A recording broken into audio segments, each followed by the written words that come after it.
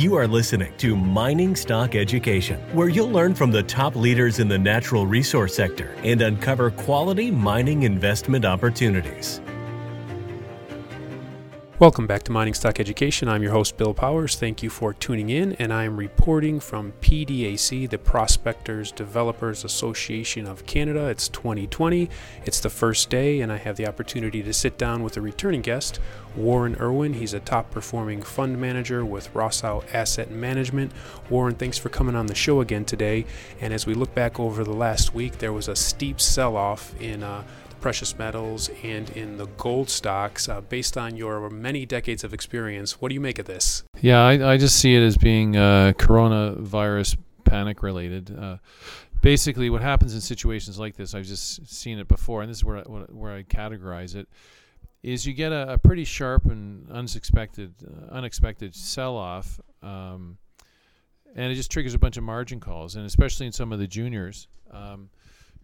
There's a lot of guys, unfortunately, in the retail sector that are running on margins. So when they get some of their positions tagged for a 10 or a 20% hit, that they have to raise money to meet their margin calls, and or in some more extreme conditions, the broker that's lent them the money just basically takes over their stock portfolio and puts a market order to sell. And I definitely saw some market order to sell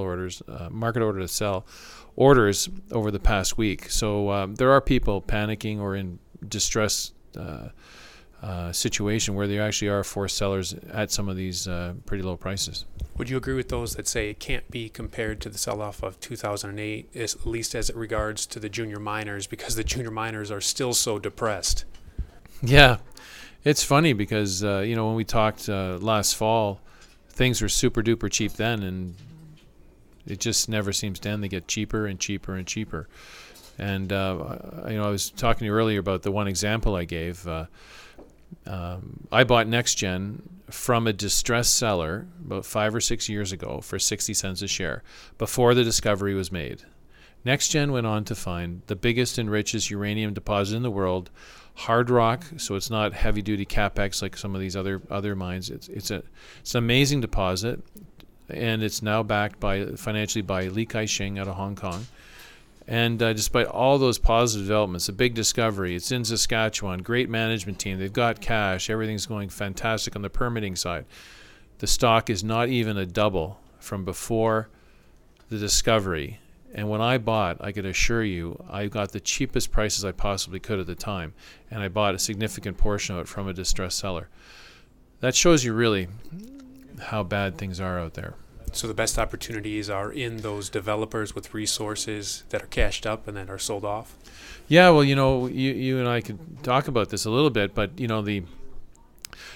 I see this usually. These are telltale signs at the bottom of the market, is when people ask me around the PDAC today, would I lend them money to go and find this gold deposit or that base metal deposit or whatever? And I go, no, I'm not giving you any money. And they say, why? And I say, well, because I could buy companies that have already made the discovery, already been drilled out to a fairly good degree for super duper cheap prices. And I said, until I get paid for those through either a corporate takeout or just movement in market price, I'm not about to invest in junior explorers right now. And when we will see the turn is when some of these cashed up majors say, okay, well, we really like your uranium deposit, your copper deposit, your coal deposit, or whatever, and they pick you off, and you get a nice big fat multiple, and then you could roll that into something else. It's just kind of like perhaps what's going on right now with Continental Gold. I imagine a lot of the shareholders who sold their Continental shares are sitting on a bit of cash, and they're going, well, where should I start redeploying it? And that's a position I'd like to be in at some point this year, where I've sold one or two of my majors that have made these big discoveries at decent to fair prices. Then I'm willing to do the next step, which is start funding exploration again. But I think exploration will be pretty tough to raise money for until we start rewarding guys like myself and investors like myself who've paid for exploration in the past. We've made a nice big discovery. It's tremendous. And get paid for it, and we are not getting paid for it. So there's no incentive for me to find more because we're not getting paid for it. So in our first interview a few PDACs ago, when you shared your story about the Bre-X scam, I remember that you told me that was a direct result of the cash from Voisey's Bay that was redeployed into Bay Street, that there was a lot of money sloshing around. So with yourself and other investors like yourself that will get the payout and a buyout, that you would be willing to reinvest in the juniors, do you think that's the key catalyst to move this sector higher? Because obviously gold's been up $350 and it definitely didn't lift the whole sector. Yeah, no, the market compared to the 1990s, right, where we're looking back, that's 25 years ago, right? That's the mid 90s. There's a lot of things that have changed, and a lot of people, when they invest in, let's say, the gold sector, they won't invest in individual companies. They'll invest in the ETFs. So they don't have to worry about any company-specific risk, and I don't fault them for that. But as I see happening, generally what I see in the resource market is, in my experience, you really need to watch the funds flow, right? So why would anybody buy gold stocks, for instance, or any resource stocks? Well, they buy into them because they're concerned that their peers are making lots of money in the sector, so they can't be left behind from a performance standpoint, so they need to jump in and buy some. And that's when things kind of get stupid. And they'll buy initially the majors or the major gold companies or the ETFs. But if that continues, and once the ETFs get quite expensive and the majors are expensive, it's only then really that people will start looking at some individual stocks, more speculative, that requires them to do a ton more legwork, a ton more work than just buying a plain ETF, which requires zero work really from a due diligence point of view. And it's really at that point that people go to that level. And I used to joke with people and say, well, when do you know there's a top of the gold market or the junior resource market? And I said, well, I know it's the top of the market where you're getting pitched private junior resource deals, meaning that they want the cash today, but they haven't got the time to go through, grab a shell or file a prospectus and go through that whole process, and they just need the cash today and they want to capitalize on it. That's usually the very, very end of the cycle, because that's arguably the dumbest money to put to work is in a private junior at the late stage of a cycle. So you're paying the big multiples, and you're not, buying a junior private at the beginning of the cycle when you're paying a couple pennies versus near the end of the cycle after the majors have run, the ETF stocks have run, the ETF juniors have run, then all the other non-ETF junior have run, and then now they're going, the last batch of stocks that haven't run would be the privates, and that's usually an indication that the market's getting pretty tired.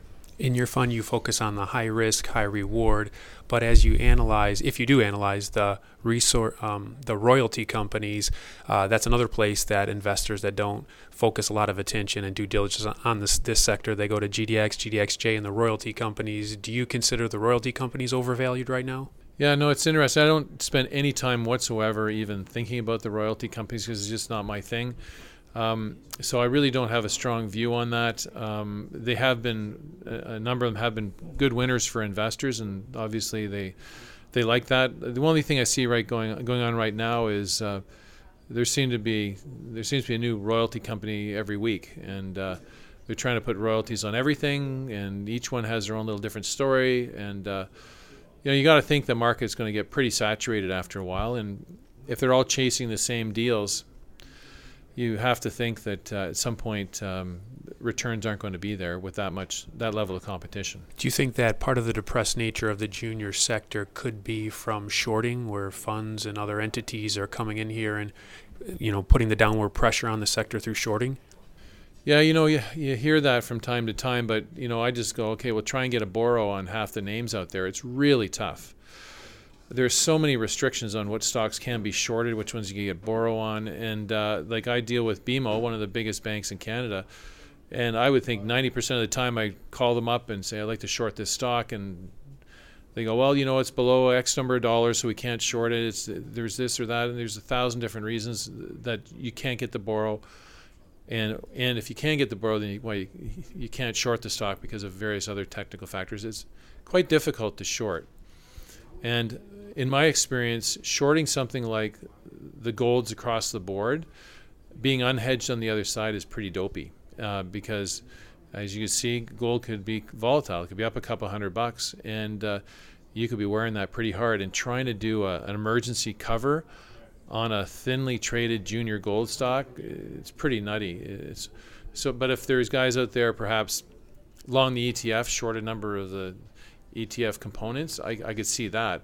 I could see them if they're hedging with a short. But as far as an outright naked short of the junior gold sector, boy, those guys would have a lot of guts, because more guts than I would have, because we could wake up tomorrow and something could happen and these stocks would be up considerably, and then try and cover that short. It would be really a disaster for whoever did that.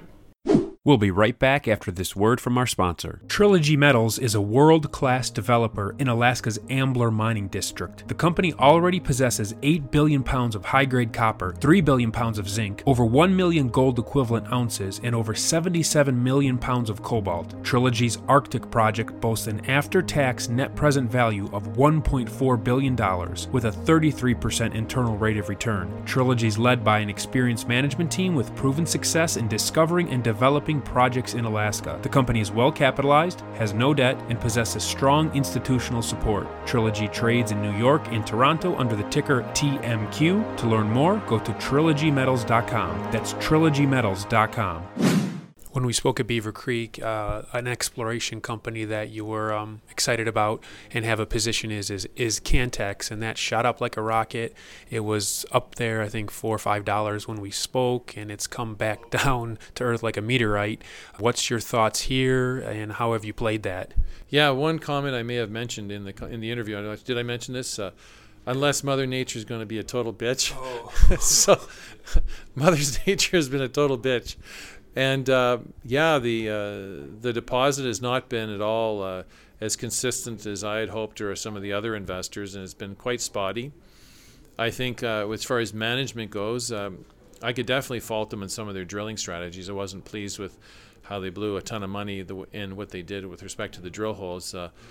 They drill they drill 2 holes from a pad, and they get no results, and then somehow drilling another 2 drill holes in between those 2 drill holes, what are the odds of getting something? You know what I mean? So I'm faulting them for that. I think they wasted a lot of money going too late in the season without the good results to justify going too late in the season. I also think they drilled too many holes from too many pads, from the same pad, without getting the results they're getting. But you see they got a really good new board member that I know on board, and they've got a bunch of money. They've got another drill season ahead of them. Next year will be very, very important for them to kind of prove that we didn't waste our money by backing these people. And they've got some good results, but they're quite spotty. There isn't a level of consistency that I had hoped there would be. And also, I think the stock got way ahead of itself. I think it almost got to $7 at one point. It was through to $6 anyways. And the problem with that is sometimes you get people too excited, and it's just too thin of a stock. It's really it really can move on you. But they have one more drilling season. I think they've learned a lot. I think over the winter here they're getting a lot of people helping them from the structural geology side, where they definitely need a lot of help. I think with the structural geology work, and with some real smart work on the future drill program, they should have a decent shot here next summer of perhaps getting some good results and trying to zero in on where the ore is, if there is an ore body. Yeah, it's a huge disappointment for me, and we'll see what happens next year. And the project still has the size potential that you talked about earlier? You never know. It has... The people I know that are sharper than me with respect to geology basically believe that is the case, and we'll see what happens. Now, in that case, you backed the CEO because he made you money in the past? No, he lost me money in the past. Lost you money in the past? Yeah, he lost me money in the past. It was more like, despite having lost $2 million with Chuck about 15 years ago, I said, I'm going to give Chuck another chance, and then I lost so much more money. So, but he had a good discovery in his resume previously, yeah, right? He's obviously the founder of the Canadian diamond business. He's a billionaire, and he found the Ekati diamond mine using the same, determination and smarts that he has. He's a very smart geo, very determined. This is the kind of guy who makes discoveries. He's really wacky, but he's focused on this, and he's in the market buying back shares at these levels. So he's obviously of the belief it's not dead yet. So results will speak next year. We'll see what happens. As you look at your portfolio, what stock gets you most excited? What's the most perspective in terms of future gains? Future gains, yeah. Well, there's various levels of risk. For instance, that's an interesting one because it's all risk reward, right? So the highest risk I have in my portfolio is one which has not been drilled yet, right? Whereas, let's take a look at two names. I'll take a look at one that has not been drilled, but I think we have a heck of a shot. Okay, that's probably the highest risk. That is GPM Metals. It's basically we've optioned a property off of Rio Tinto. So Rio Tinto is our partner, and we'll be drilling an undrilled Gossan that hasn't been drilled since Rio Tinto got kicked off the site 50 years ago. It's been a legend within Rio Tinto. If you speak with a lot of former Rio Tinto executives, they'll say the Walker Gossan has mythical proportions inside Rio Tinto. Well, we managed to cut a deal with Rio Tinto. It took us 2 years. Spent 2 years cutting a deal with the indigenous people of Australia, and then we drilled one of the prospects in which we had ability to drill, and it indicated to us that the zinc ore body was drifting towards the west, which was onto a property we had the rights to, but we didn't have the permission to drill. So we're working on that right now. So hopefully within the next year or so, we'll have access to drill it. But it's right on strike with MacArthur River Mine, Mount Isa, Century, Lady Loretta, all these massive zinc deposits, right on trend. It's the largest undrilled Gossan in the region, and a lot of really, really smart people think we have one heck of a shot at finding a major world-class zinc discovery. So that's the high risk. For people who maybe aren't quite as high risk, there's an interesting one I'm involved in British Columbia. It's called Colonial Coal. They already have 700 million tons of high-grade metallurgical coal drilled up. Metallurgical coal trades in the 150, 160 range. You could buy that in the ground, drilled up in Canada with a good management team that's done this before, built the companies, sold companies, for a nickel per ton in the ground. That is extraordinarily cheap. Comparable transactions have happened in British Columbia, in southeastern British Columbia, with similar quality metallurgical coals in the neighborhood of $2.50 to $3. So, needless to say, there's somewhere in between 5 cents per ton and $2.50 a ton is the value of Colonial Coal, but it's definitely not 5 cents. I ran into this once in 2008 when I owned a small stake in a heavy oil company, and we were capitalized at 1 nickel per barrel of bitumen in the ground. When the market turned around, within 9 months, the stock had gone from $2 to $17, and they'd already paid and they just paid a $4 dividend. So basically $2 to $22 within 9 months. Colonial Coal has the potential for a multi-bagger, and they've already got the ore body, so there's no question about that. They're in British Columbia, good management team, good relationship with First Nations. So it has a multi-bagger potential without that discovery risk. There are other risks, as you know, with any of these mining companies. You can never say anything's risk-free. There's always something that rears its ugly head at some point that could screw you up.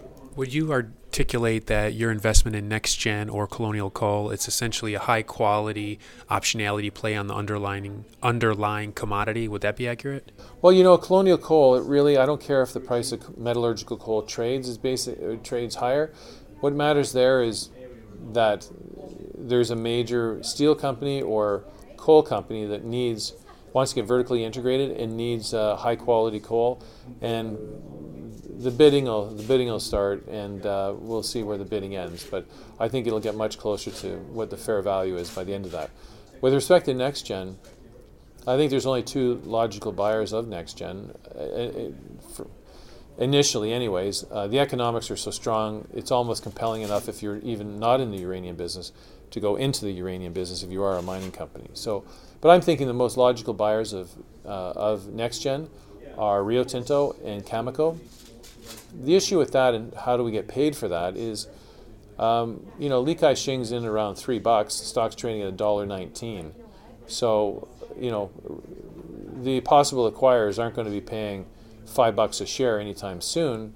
So we kind of need to get a little bit of wind at our back with respect to the uranium price. Get, Cameco feeling good with their stock moving higher. Get Rio Tinto feeling better about the uranium market, so that our stock also starts running too. So when our stock's at $3.50 a share, let's say, people are more willing to pay $5.50 or $6 or whatever the number is, the final takeout. But here, when we're down and out at $1.19, I would think that if Cameco came for a bid at $2.50, which is a double, I think Li Ka-shing would tell them to get stuffed, right? So we need to get a little bit of wind at our back, I think, in the uranium market, get a little bit more robust, get the market cap up a bit, and then we'll see what happens.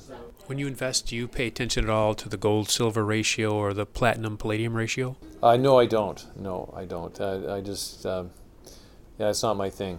I'm not a super big fan of silver. It's tricky to trade. It's tricky to kind of understand stocks that have that are really a significant amount of it is byproduct production. That's really, really tricky.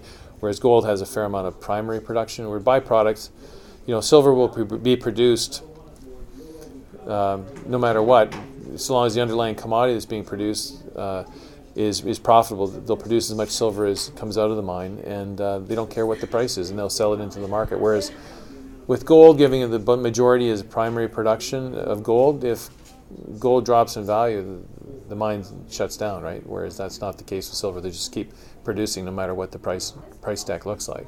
Lithium equities have been going up at the end of last year and in first couple months of this year. Do they attract your attention at all? Yeah, I'm not a super big fan of lithium. The reason I see it is we all know there's no shortage of lithium in the world. And when you look at lithium around the world, whether it be hard rock or the salars in Chile and Argentina, there's lots of it. And if you take a look at, I haven't done it in detail, but my friends in the lithium business tell me that Bolivia has a massive resources of lithium. The only issue is they have quite a few nasties in them, like nasties meaning metals or elements that you can't get out or hurt your end product. I believe if lithium does indeed end up being the basis for the future battery technology in cars, they will crack that nut and they will find a processing mechanism in which they could take those nasties out, and then that opens up a massive new supply of lithium. So there's massive supplies on the horizon. So any long-term move in the price of lithium higher will just accelerate all that new technology that'll go towards dealing with purification of the lithium that's currently out there, and there's lots of it. A lot of people are talking about the trends in ESG, environmental, social, and government. What are your thoughts here? Is it significant? Yeah, it's sort of the ultimate in political correctness, millennial, vegan, environment. Like it has everything so politically correct, it's unbelievable. When I was down at the BMO conference last week, nobody could shut up about ESG, and it wasn't that many months ago I didn't even know what ESG meant. So, and I'm in the mining business, so okay, ESG, you're talking about the stuff that we normally do anyways. So, it's so obvious and common sense to me that ESG is an important part of any successful mining company. To zero in on it the way they've been zeroing in on it recently, it just seems to be flavor of the day, political correctness, and it's driving me nuts, the political correctness of we're going to be carbon neutral on this mining development side, and the mining development side, okay, great, but you're burning tons of coal on 10 of your other projects. You're making one little poster child for solar and wind energy, and great, but take a look at your entire overall footprint. it just drives me crazy what's going on here. And while I'm on this topic, I just get a kick out of the mining protesters that are protesting mining. I guess these people don't understand where the copper for these new electric cars comes from, or the lithium, or any of the materials that they use in their everyday life. They mustn't understand any supply chain whatsoever. So it drives me absolutely nuts to see these protesters protesting everything under the sun, and it's crazy. Yeah. Warren, as we kind of wrap it up here, for the investors that are listening to us, what would be your final advice for 2020 for mining stock investors? Yeah, well, my thought would be there's some tremendous high-quality assets out there that have already been found. They've already been drilled out, and they're super-duper cheap. And why spend money looking for more of it if you're not getting paid for it when you do find it? So there are some tremendous stories out there that are a little less on the risk scale because they've already found it. And those will be, in my opinion, those will move before the exploration stocks will move, because again, you have to prove to guys like me that we'll get paid when we do find it before we'll spend money again to find some more. So we've got names like Colonial Coal, and the other one too I'm involved with is Cornerstone and NextGen. These names are super cheap. They've already have their deposits already significantly drilled out, and they're there to be had super cheap at the bottom of the cycle. And if you have some patience, they're good names to own. Excellent. You've been listening to Warren Irwin. He's a top-performing fund manager with Rossau Asset Management. Warren, thanks for joining me today. I really appreciate it. Always great chatting with you, Bill. Cheers.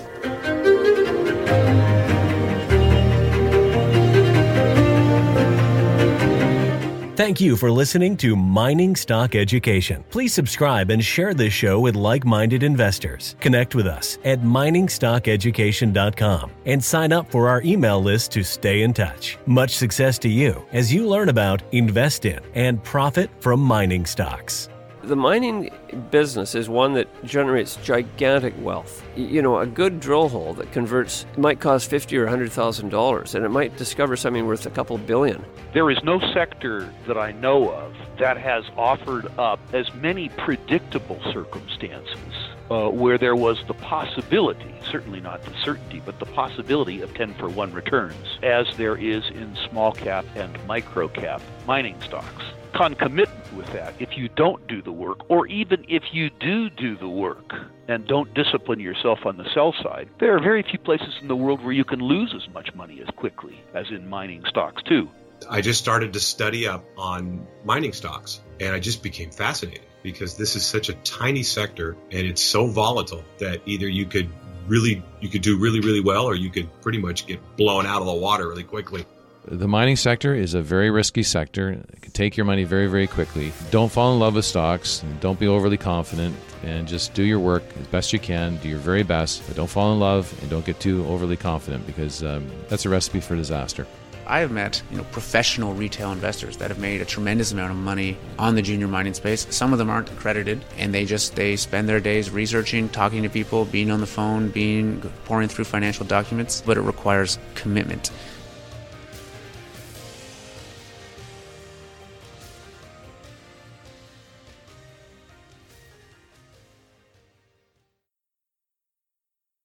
This podcast is for informational purposes only and is not to be considered personal legal or investment advice or a recommendation to buy or sell securities or any other product. We make every effort to be accurate, but the information presented is not to be considered infallible. It may contain errors, and we offer no inferred or explicit warranty. If personal advice is needed, consult a qualified legal, tax, or investment professional. Do not base any investment decision on the information contained on miningstockeducation.com, our podcasts, or videos. Make sure you always conduct your own thorough due diligence before investing. Realize that we may hold equity positions in or be compensated by some of the companies we feature, and therefore are biased and hold an obvious conflict of interest. For our full disclaimer, please visit our website.